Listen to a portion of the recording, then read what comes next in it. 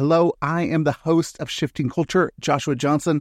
I just want to come on before the episode and tell you all thank you for listening. Did you know that big things are coming for Shifting Culture and you can be a part of it? We have just launched a Patreon. When you become a monthly patron to the show, you will get our episode ad-free, get early access to episodes, be able to download episode guides, and get bonus shows. Go to patreon.com/shiftingculture to support all that we are doing. Your support means that we can continue to help the body of Christ look more like Jesus. Again, go to patreon.com/shiftingculture. Thank you so much. Now, on to the episode.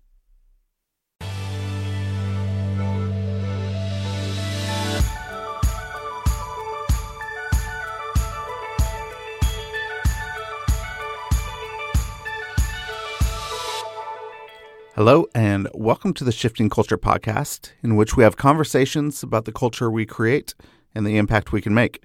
I'm your host, Joshua Johnson. Go to shiftingculturepodcast.com to interact or donate. In this episode, Neil Cole and I discuss his new book, Viral, the importance of hearing God's voice, what lateral leadership looks like in the church, and much, much more. Neil has catalyzed and launched the multiplication of organic churches worldwide. He's authored 17 books. It's a fantastic conversation, so let's get to it. Here he is. Neil, thank you so much for coming. I'm really excited to have you on today. So thank you. I'm glad to be with you. I was just reading the preface to your book, Viral, that just came out. Oh. And you said that all your books and your teaching can be summarized into listen to Jesus and do what he says. And I think that's vital and that's key. I was teaching a class last night and they wanted to pray for me beforehand. And I told them the only thing that I want is to hear from Jesus and do what he says. And so what does that look like in an everyday life to do that? There's probably two sides to answer that question, Joshua. One is we have to stop functioning with all the ways that prevent us from doing that.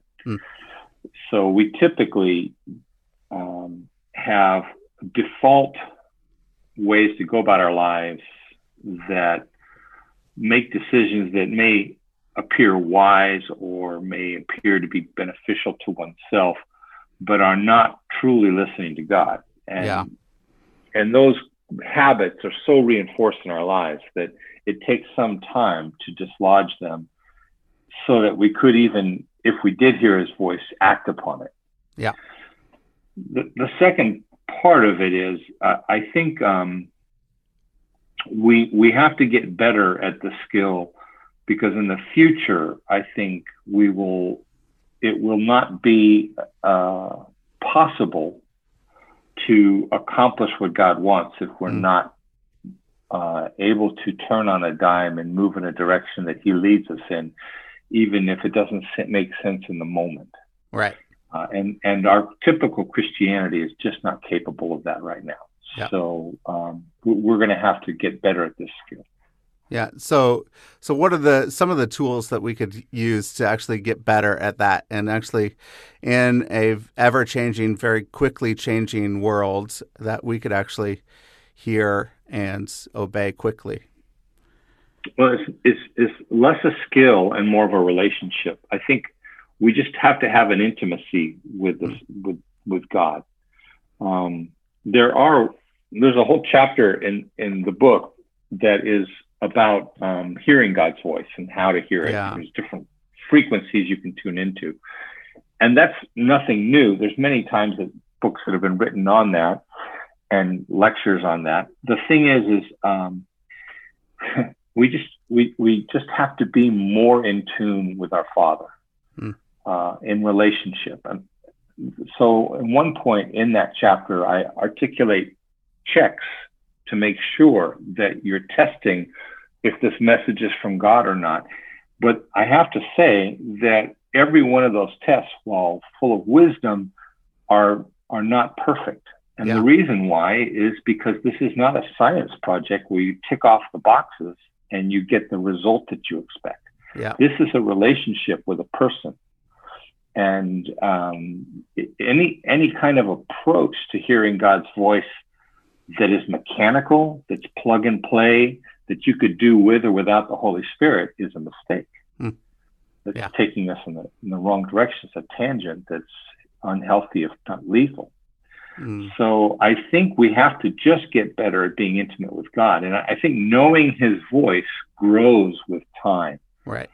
So I use the analogy of my children. When they were babies, I would speak to them and say, don't touch the heater, knowing full well that they don't understand any of that vocabulary or language. Yeah. So I wouldn't just rely upon that. I would also pick up the baby, the toddler, and remove them.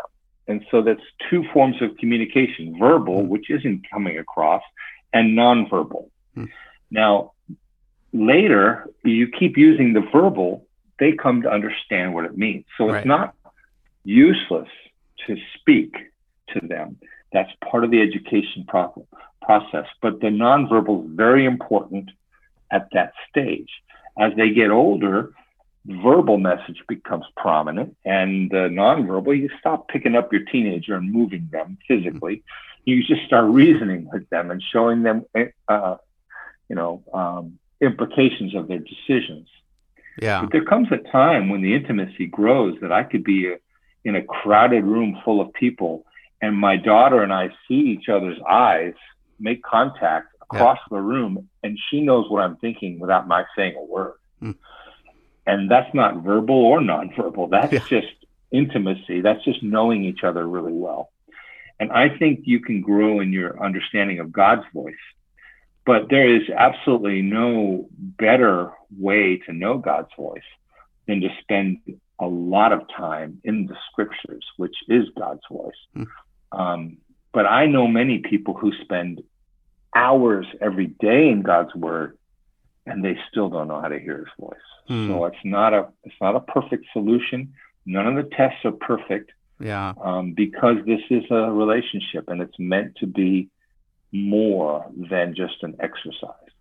So how do we get to that next level of reading scripture and then listening to God through that? So we're asking questions. I think for me personally, it helps when I am in community and we're asking questions about scripture that we're reading, so that we could start to really say, how are we going to obey this, or how are we going to put this into practice? What are we going to do? What are we learning about God? And God, what do you have to say about this for us? While I'm doing it with others, it's helped me and propelled me in a place where I could do it by myself.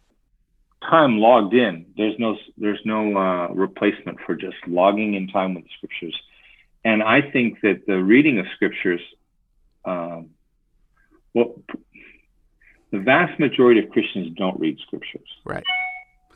Yeah. Then the vast majority of the people who do read scriptures usually read a chapter a day to keep the devil away, or they read it to fall asleep at night. And this is just, that's not it. So you're not going to find God's voice if you are wearing earplugs to keep you from hearing it.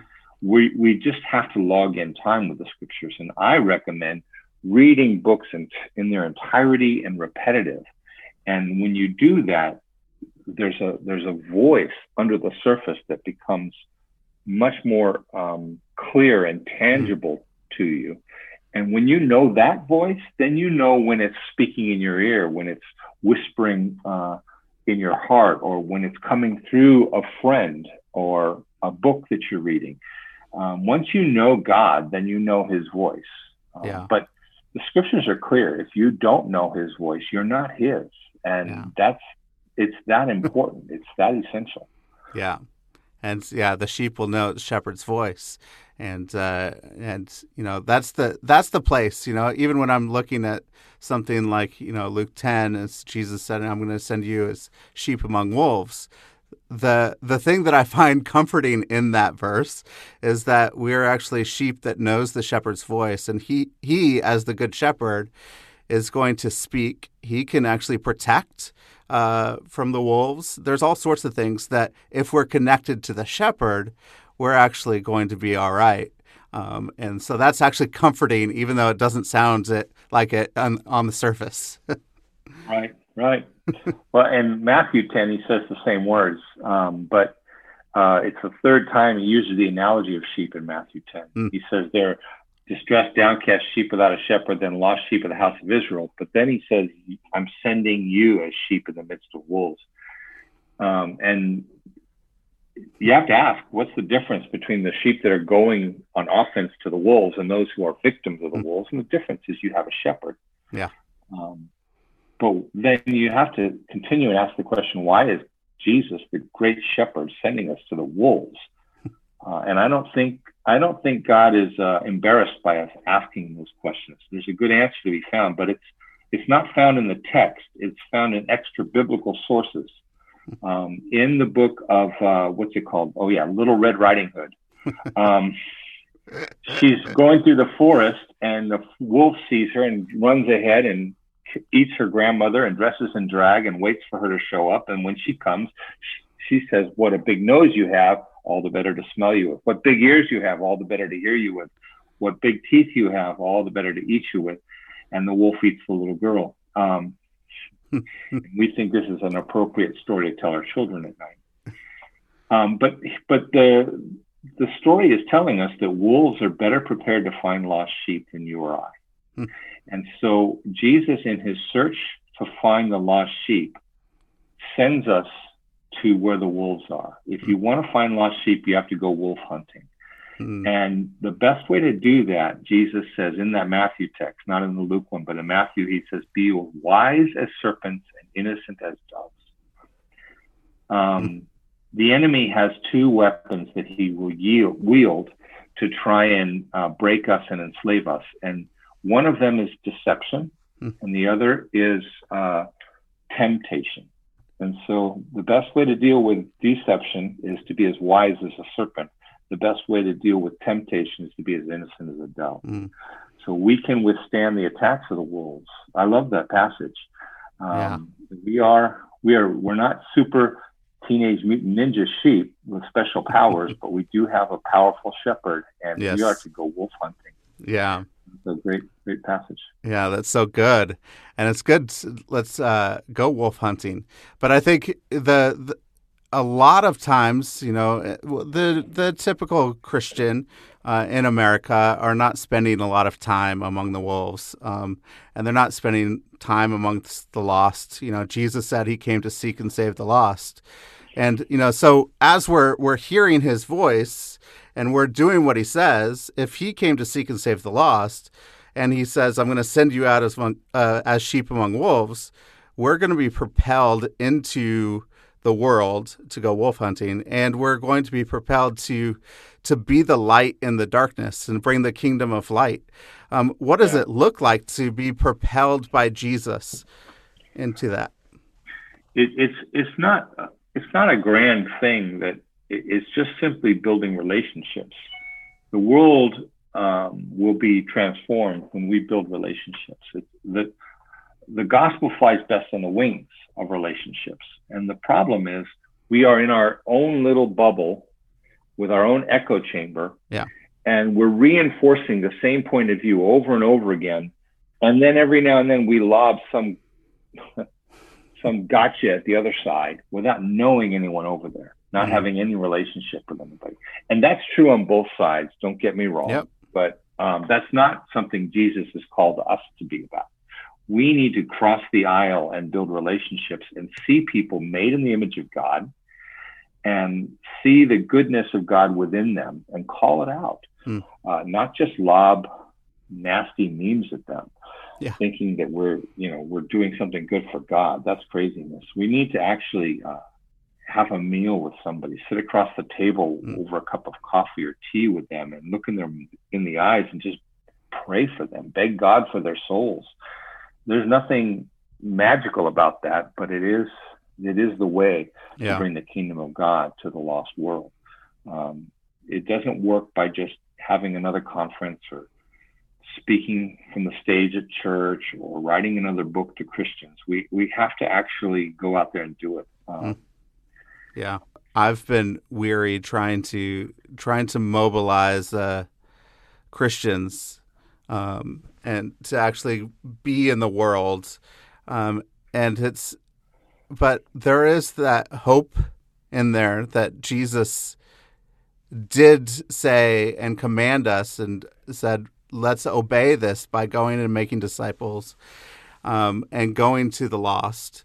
And there's a hope that Jesus can revitalize Christians so that the world can see him and know him and find hope in hopeless situations.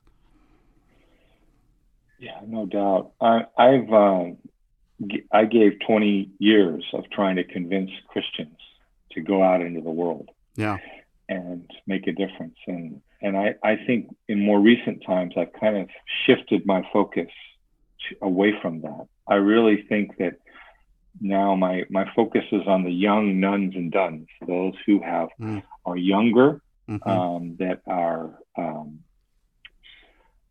no longer in a religious institution, or they never were.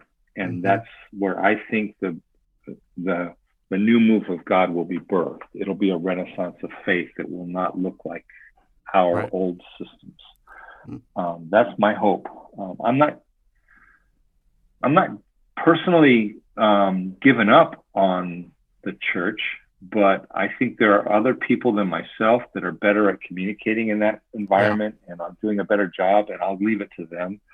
But I'm going to focus on those who are outside of the church. Yeah, and I think God is going to move greatly among those outside of the church. I mean, he's there, and the nice thing is that we see that God moves everywhere. That there is a move of the Holy Spirit, and Jesus says that nobody can come to me unless the Father who sent me draws them. And so the Father's doing a lot of drawing, and it just may not look like institution, but it is looking like a wooing by the Father. And if we actually have eyes to see and ears to hear what the Father is doing, we're going to actually see that wooing in places that are unexpected. And so, what are some of the places that you've seen God move in those areas and those people? What is he doing? Yeah, so it's really common for evangelical Christians to look across the aisle at those who are canceling people in cancel culture and the woke and critical race theory and all those things, and even socialism, and eat nothing but evil. Yeah. And I think that's a mistake. I think what you're looking at is young people who want to be a part of something bigger than themselves, that want to bring truth and justice to the world, that want to be a part of a movement, and that are willing to do anything they can to bring this about. I think that is a wonderful thing to see. And if Jesus redeems that, we are going to change the world. Yeah. So I'm not looking at that with all the alarm that others are. I'm looking at it thinking, you know what? You throw the gospel in this mix, and you're going to see an army of people ready to turn the world upside down. Yeah. So that's where my hope is right now. And I do, I've kind of always been focused on young people. I became a Christian at the university, and I kind of never left. So it's always been a focus of mine. But in more recent days, it's millennials and Gen Z. That's where I'm putting my hope for the future. And when I look at Gen Z, one of the things that I see is a very communal culture, more so than an individualistic culture that we've been raised in the West for a long time, especially, coming from a pioneering culture, picking ourselves up by our bootstraps. They care for one another in a communal way, in a family way, that I haven't seen before in previous generations. And I think that's an aspect of God that can really, the gospel can flow through that. and it could be redeemed, and you could see God in the midst of it. I think so. I think it's a very important thing. It's kind of a reaction against the American dream we once had that was very individualistic, that was very selfish. And I think you could see, I mean, it has its downsides. I think the Chinese people are very communal in the way they view things, and at the detriment of personal health or life. And I think that can be overdone. But I would suspect it's a balancing, it's a pendulum swing in the States that's probably welcome, because we've been so individualistic and so selfish in our in the way we approach things. We're just designed to be consumers.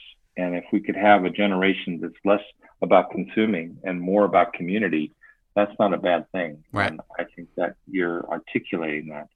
So I think this, just like young people are really designed to spread COVID because they don't get very sick, it doesn't slow them down, so they can take it anywhere they want to go. They are also designed to take the gospel in ways that the older generations are not. So I think that God is saying to the church right now, focus on certain things. With the lockdowns, he gave us a timeout and he said, go home. Family is best found at home, and church is family. So don't come to church, become church. Be better neighbors rather than better attenders. Yeah. But I also think he's telling us through this virus and all that's going on that the younger generation is primed by him to bring an awakening that we are long overdue for. But I don't think it's going to be found in the wineskins of our old institutions. So we have to allow for an expression of faith that is new and fresh and not going to look the same as the old way. And if you're not on board with that, this is going to be seen as a threat, probably. But it is going to be like that, I think. I think the only way that the church is going to be okay with new wineskins and fresh expressions is if they hold on to Jesus and make him the anchor in the midst of everything. I think that's the key. And I think we're actually holding on to other things other than Jesus as our core and our center. We need to get back to that. Yeah. I'm fairly certain that we are going to. So I think the lockdown and the mandates we're facing right now are only a foreshadowing of what's coming. So I do think that if we do focus strictly on Jesus and we do see an awakening, especially among young people, then persecution will come more rapidly, and it's not going to be like your grandparents' persecution if you were in China or something like that. It's going to be, you're not going to need your neighbor or family member to turn you in. Your Samsung TV or your phone has already turned you in. Yep. So we are going to have to live a more supernatural life. That's why listening to Jesus doing what he says is so much more important, because we're gonna need miracles to exist and function and fulfill the Great Commission during that time. So I think, you're right, focusing on Jesus, then the established church can make it, but persecution is going to filter out those who are true and those who are false. Yeah. And I see that. And, persecution itself has led to some multiplication and led to the gospel expanding and growing in different areas, not just the early church, but even today around the world, we could see persecution and, the gospel is spreading in places where persecution is some of the highest. In Central Asia, particularly at the moment, there is a huge openness to Jesus, but there's also a huge persecution. And so, what is that hope and what is that thing that we hold on to in the midst of difficult and trying times? And so what is for us, what do you think that you have learned through the pandemic and what God is trying to say about life on earth and life with Him. What have you learned? Yeah. So, there's many times when God raises His voice because people haven't been listening. And I think this is one of those cases. When you have a global pandemic like this, and it's affecting every nation, every tribe, every language, and every government, I think we should pay attention. I think God's saying something. Now, when God sent the 10 plagues to Egypt, there was an obvious end goal. He wanted His people set free. But this was 10 consecutive plagues. 1, 2, 3, 4, 5. It was exhausting. It destroyed the nation's economy. It was must have been horrendous to live through. And yet every single plague was obvious to every person who lived in Egypt what it was about. They knew instantly because every plague was a direct assault against their false religion. So they worshiped the sun god Ra, and God turned him off for 3 days. They worshiped the Nile, and God made him bleed. They worshiped the snake god Hapti as their protector, and God consumed them. So every Egyptian knew instantly what the message was, that your faith is in something false and I'm greater. They didn't have to have a theologian interpret it for them. I think with the COVID crisis, there is a message embedded in it for all Christians, all those who are followers of Christ.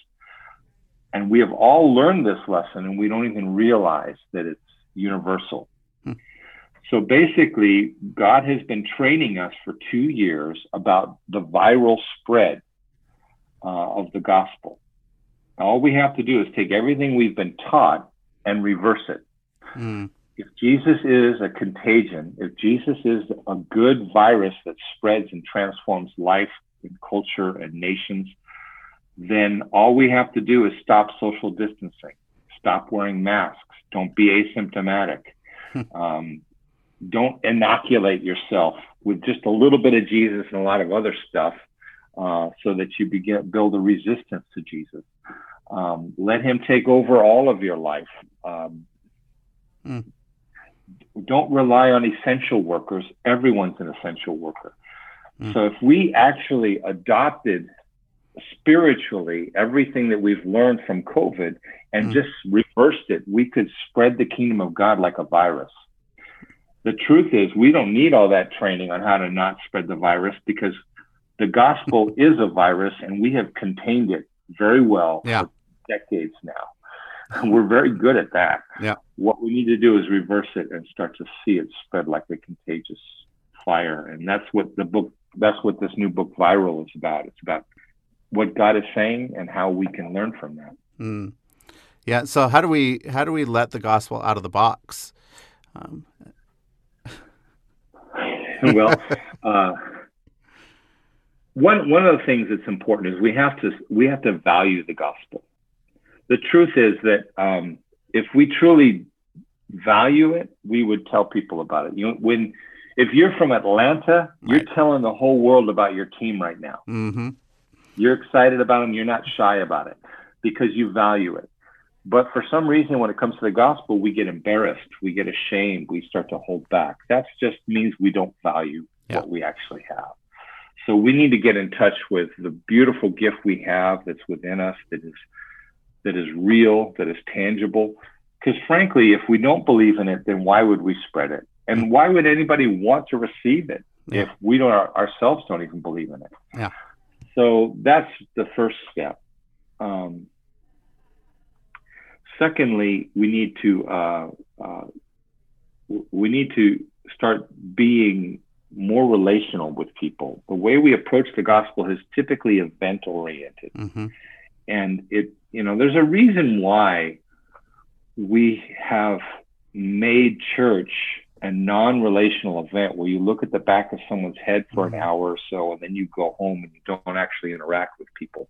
Satan has been trying to steal the gospel from relationships and make it just an event that you are a participant in, a consumer of.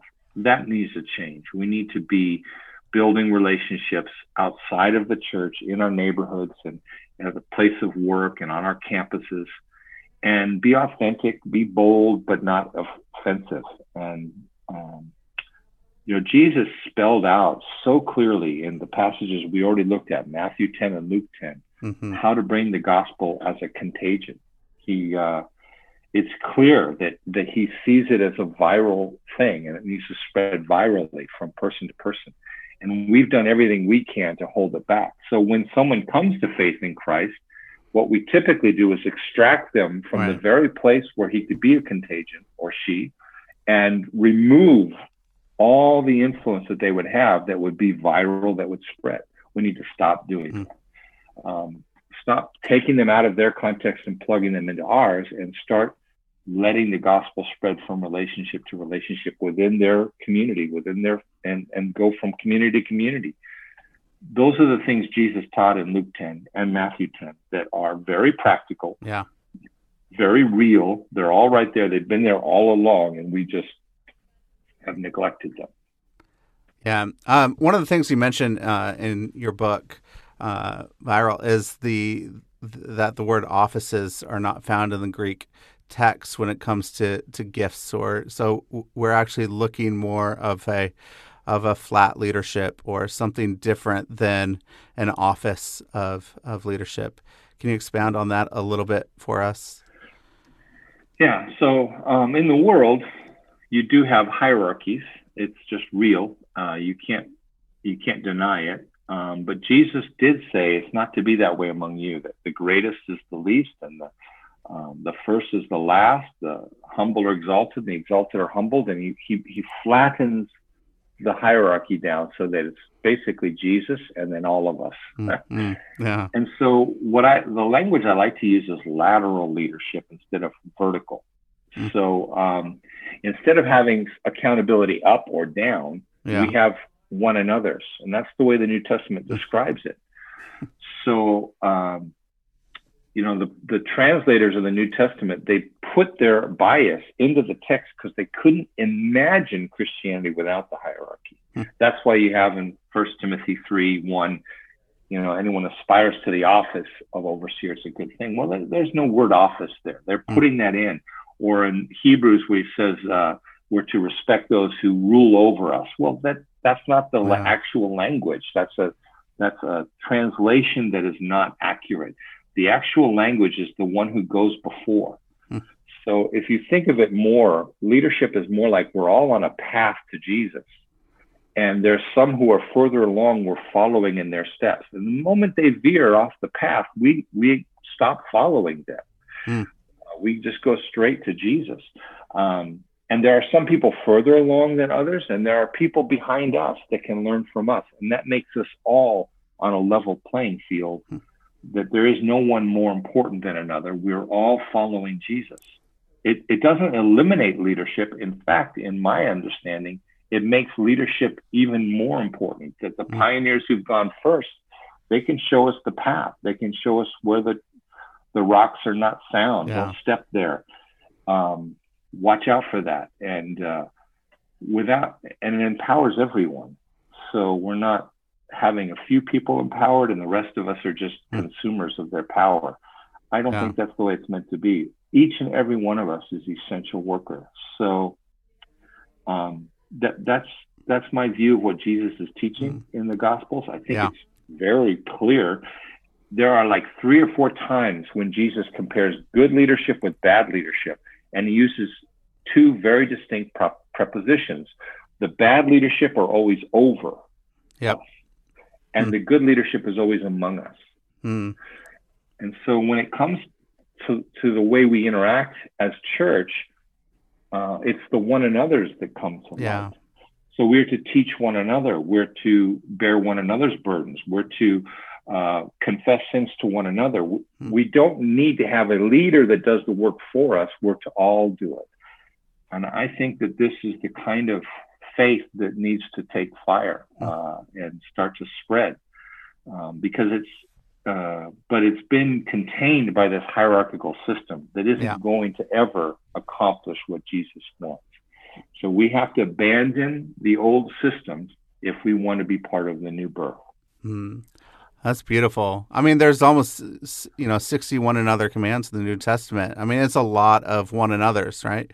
And it's not just a one-off. It's not okay, I give you a new command, love one another. It is, like you said, teach one another, admonish one another, greet one another with a holy kiss, which we don't really do in America. But, when I lived in the Middle East, we did all the time. So we have to, figure out what it is to do this. And so how do we do church? One of the things that I love is Ephesians 4. And when Jesus is giving, those gifts to the body of Christ, the apostles, prophets, evangelists, shepherds, and teachers. But in verse 7, it says, and grace was given to each one of us. That means that everybody has a part to play and everybody's been given something. And it's not just for, the solo leader to have an office of apostle. It's everybody has these gifts. So how do we get to this place of one anothering and then everybody with their individual gifts playing their part so that we could grow up into maturity, that we could actually look like Jesus? Yeah. So it's interesting language there. Actually, it's to each and every one of us would be probably a better translation of that verse in verse 7. To each and every one of us, this grace was given.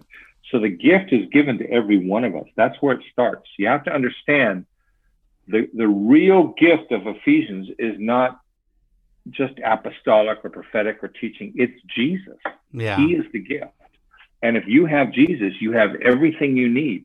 You no longer have the excuse to say, I'm not gifted in that area. If you have Jesus, you have all you need to live godly in Christ Jesus. As he starts the whole book off with, blessed be the God and Father who has blessed us with every spiritual blessing in the heavenly places in Christ Jesus. That plus my book and you should be fine, right? No. You have everything you need. You've got it all. So if each and every one of us taps into this idea that latent within us is Jesus, you have everything you need. There's nothing you're lacking. I think that's the important starting place. Yeah. Then there are gifts given to the church that are persons that are gifted to the church for the purpose of equipping us to know our own role and to fulfill that role. Mm-hmm. And he gave some as apostles, some as prophets, some as evangelists, some as shepherds and teachers for the equipping of the saints for the work of ministry or service. So the evangelist isn't called to reach lost people for Christ. According to the text, the evangelist is called to equip the saints to reach lost people for Christ. Now, the truth is you'll never stop an evangelist from winning people for Christ. So you don't have to worry about that. But their actual calling, once they are a mature evangelist, is to train others to do it. So if you take that further, the teacher isn't called to teach the saints, but to train the saints to teach. And we have, everywhere I go, I ask people, does the Bible tell us that we all should teach? And they immediately do this because they've been trained by teachers for decades that no, only teachers teach, which is all just for job security. The truth is there's many verses. We already mentioned when you assemble together, 1 Corinthians 14, each one has a teaching. You get to Colossians 3:16, when the word of God richly dwells within you, you will be teaching one another. When you get to, you could start with the Great Commission. Everyone has been given the Great Commission to teach one another, teach them to obey all that I commanded you. And if that's not enough, the writer of Hebrews says, by now you all ought to be teachers. But he says, all you can handle is milk. So I ask the question often, what is milk? Milk is nothing more than a pre-digested meal. The mother eats a meal, the body absorbs the nutrients, and it comes out to the baby as milk. And that is what a sermon is. A sermon is a pre-digested meal. And churches are full of milkaholics, lactose-dependent people who cannot hear from God directly. They have to receive it through somebody else's pre-digested meal. So I think we need to shift and change. So now the teacher is not called to teach the saints, but to train them to teach. And that's the only way you can turn it inside out. And now everyone's empowered. Everyone is spreading. And you and I have taught, Joshua, we know that when you teach, you learn exponentially more than the people who are hearing you teach. Oh, yeah. If you want the people in your church to learn, get them to teach. Yeah. We would be far better off if we saw the gifts this way. The role of leadership in the church is not to put good stuff in people, but to get the God stuff out of them. And that's a whole different approach. And that's what I think Ephesians is all about. Wow, that's good. I want to hear that again. The role of leaders in the church is not to put good stuff in you, but to get God's stuff out of them. Right? That's so good. To hear that. Anything you would put in people, it doesn't compare in any way to what Jesus has already put in them. Yes. So let's just stop that game. Let's just realize that what I have to give you is nothing compared to Jesus. So I'm going to stop trying to give you what I have, and I'm going to try and get the God stuff out of you for the rest of the world. That's just that's a dramatic shift that needs to take place. I'm sorry, I interrupted you. No, you didn't. That's exactly what we want to hear. That's a big shift. But I think part of that shift is asking good questions, of pulling things out. And that's a different skill set than we're used to in the church, isn't it? Yeah. Like we don't have that skill set. So we need others to equip us. And like, how do we facilitate that, getting God stuff out of people? Do you have any ideas of how to do that? Well, yeah, you hit on it, basically asking good questions. The person who asks the most questions in the Bible is the one who has all the answers. And there's a reason why God asks so many questions. It's because self-discovered truth is a deeper form of learning than just receiving truth that somebody else figured out. Yeah. And when we only receive other people's thoughts, it radicalizes us, because it's not a part of our story. It's not a part of our autobiographical memory. It's just facts. And we begin to fight over facts without any kind of empathy or understanding of where those facts came from. So I think we really need to produce learners. So when it comes to training people, I suggest we try to, we need to develop learning systems instead of teaching curriculum. And there's two very different things. Mm-hmm. If your aim is to produce learners, then maybe just teaching them facts is not the way to go. Yeah. Maybe you need to help them discover truth and pass that truth on. And they will learn it on a far deeper level than if they just mimic what I had to say. And so our whole approach to teaching needs to shift and change and stop being just about conveying my thoughts, but helping you discover God's thoughts. And those are two very different approaches. In fact, self-discovery takes the burden off the shoulders of the experts and says, listen, this is your lifelong learning process. So instead of trying to teach people what to think, we need to start showing them how to think. But this is the pandemic that's hit all of us. Yeah, it's that nobody can think for themselves. We've all been radicalized because we've been told, and it doesn't matter which side of the aisle you're on, we're all radicalized. Yeah, we're all just parroting words that somebody else came up with without digging deeper and thinking about it. And so we're becoming dumber and more committed to that dumbness with every day. It's really foolish. We need to actually learn to think a little deeper, and it could start with us. We could mentor people to think for themselves and to find answers. Instead of giving them answers, we help them find the answers. That's a different approach. Yeah, so create some learning systems to figure out how people can learn. Have you seen, or do you have good examples of that? It's a learning system for discipleship in Christ. Just a little bit. What does that look like? So we use something called life transformation groups. It's a group of 2 or 3 that meet together once a week for about an hour. Men meet with men, women with women, because we're going to do 3 things. We're going to choose a book of the Bible that we're all going to read throughout the week on our own, but we're going to read 30 chapters of Scripture. And when we get together, if one of us didn't finish that reading, we read it again the next week. So there's repetition.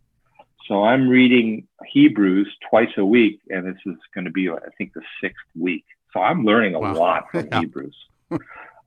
It's a simple way to build on this idea that I'm hearing God's voice. I'm making sense of a letter that I've read a number of times, but I'm seeing it in context and I'm getting it repetition.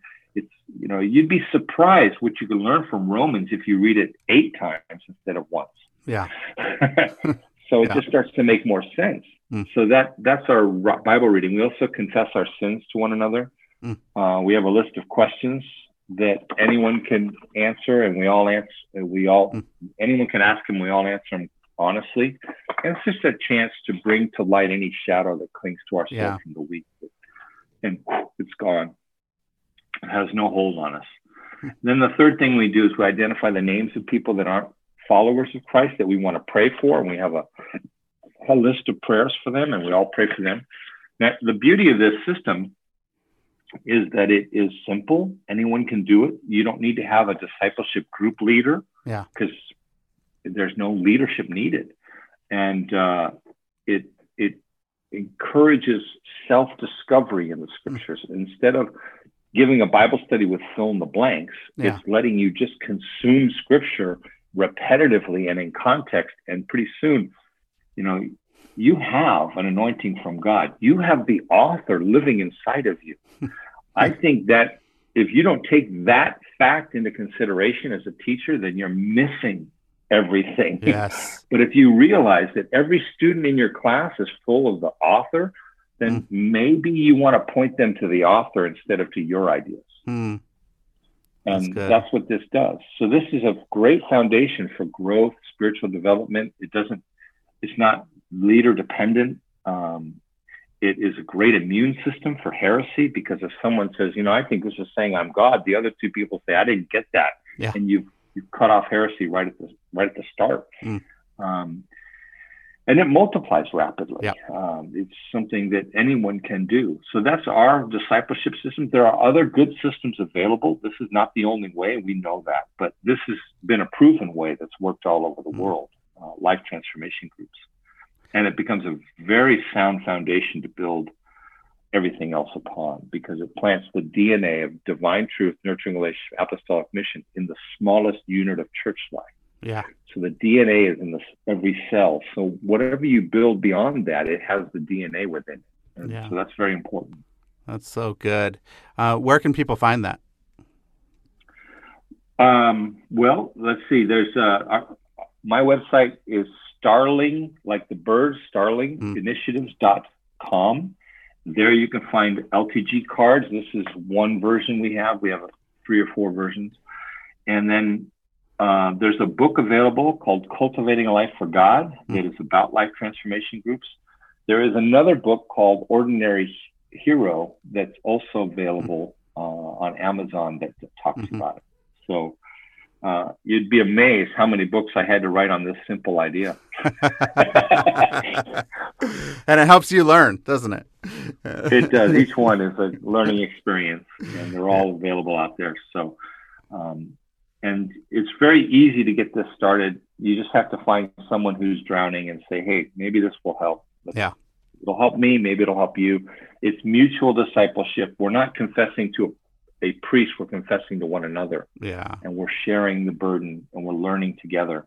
But imagine, though, everything that follows from that. If you build disciples this way, and they're all learners, and they're all hearing God's voice, and they're all clean and forgiven and healed, then everything you do with that building block is going to be healthier. And so that's a good place to start. That's great. I've just 2 questions here at the end. One, if you could go back to your 21-year-old self, what advice would you give?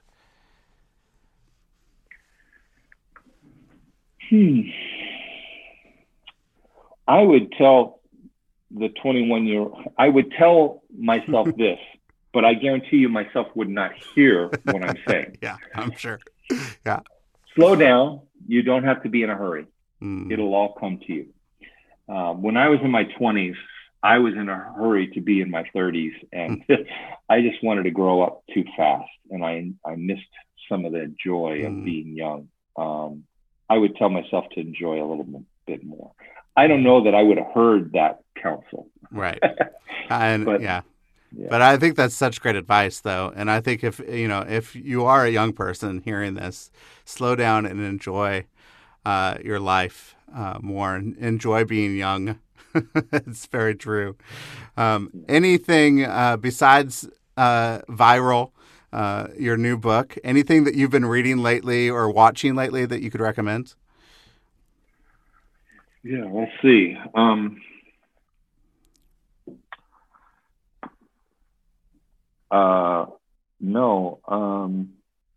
Let's see.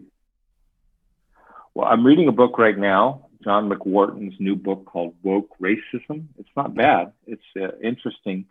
I hate it when the public narrative doesn't allow for people to have differing opinions.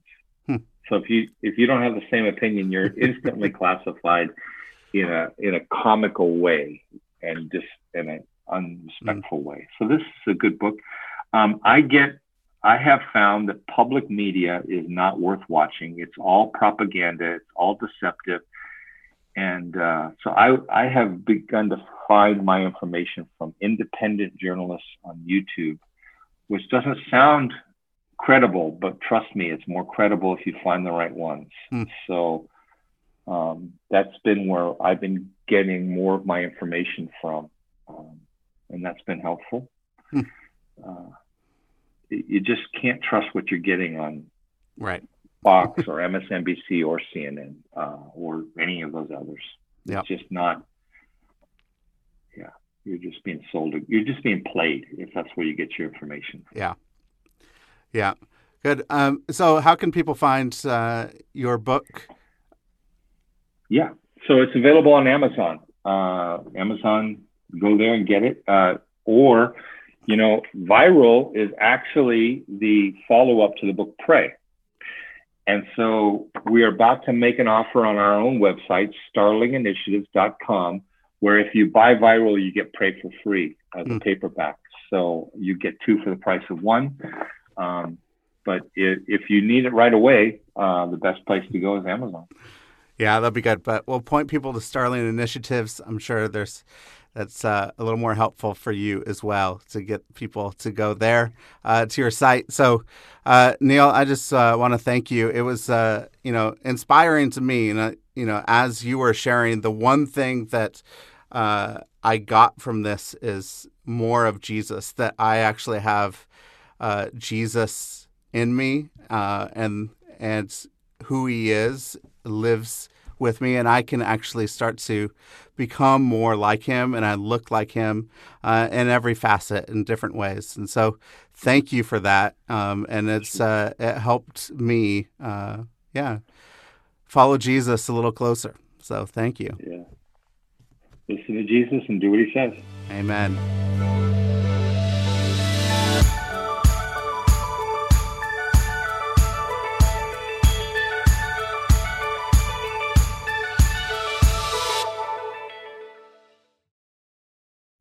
Thank you so much for listening to this episode. If you want to see more episodes like this, go to patreon.com/shiftingculture and become a monthly patron of the show. You can help us produce more episodes so that we can see the body of Christ look more like Jesus. If you become a patron on patreon.com/shiftingculture, you will get early access to episodes. You will get episode guides. You will get bonus shows, hopefully, and more. So go to patreon.com/shiftingculture and become a monthly patron. Also, leave a rating and review on Apple Podcasts. It really helps us out and helps us find new listeners to the show. And just go and share this podcast with your friends, your family, your network, people that you think would enjoy it as well. Thank you again for listening to the show. I hope you have a great week.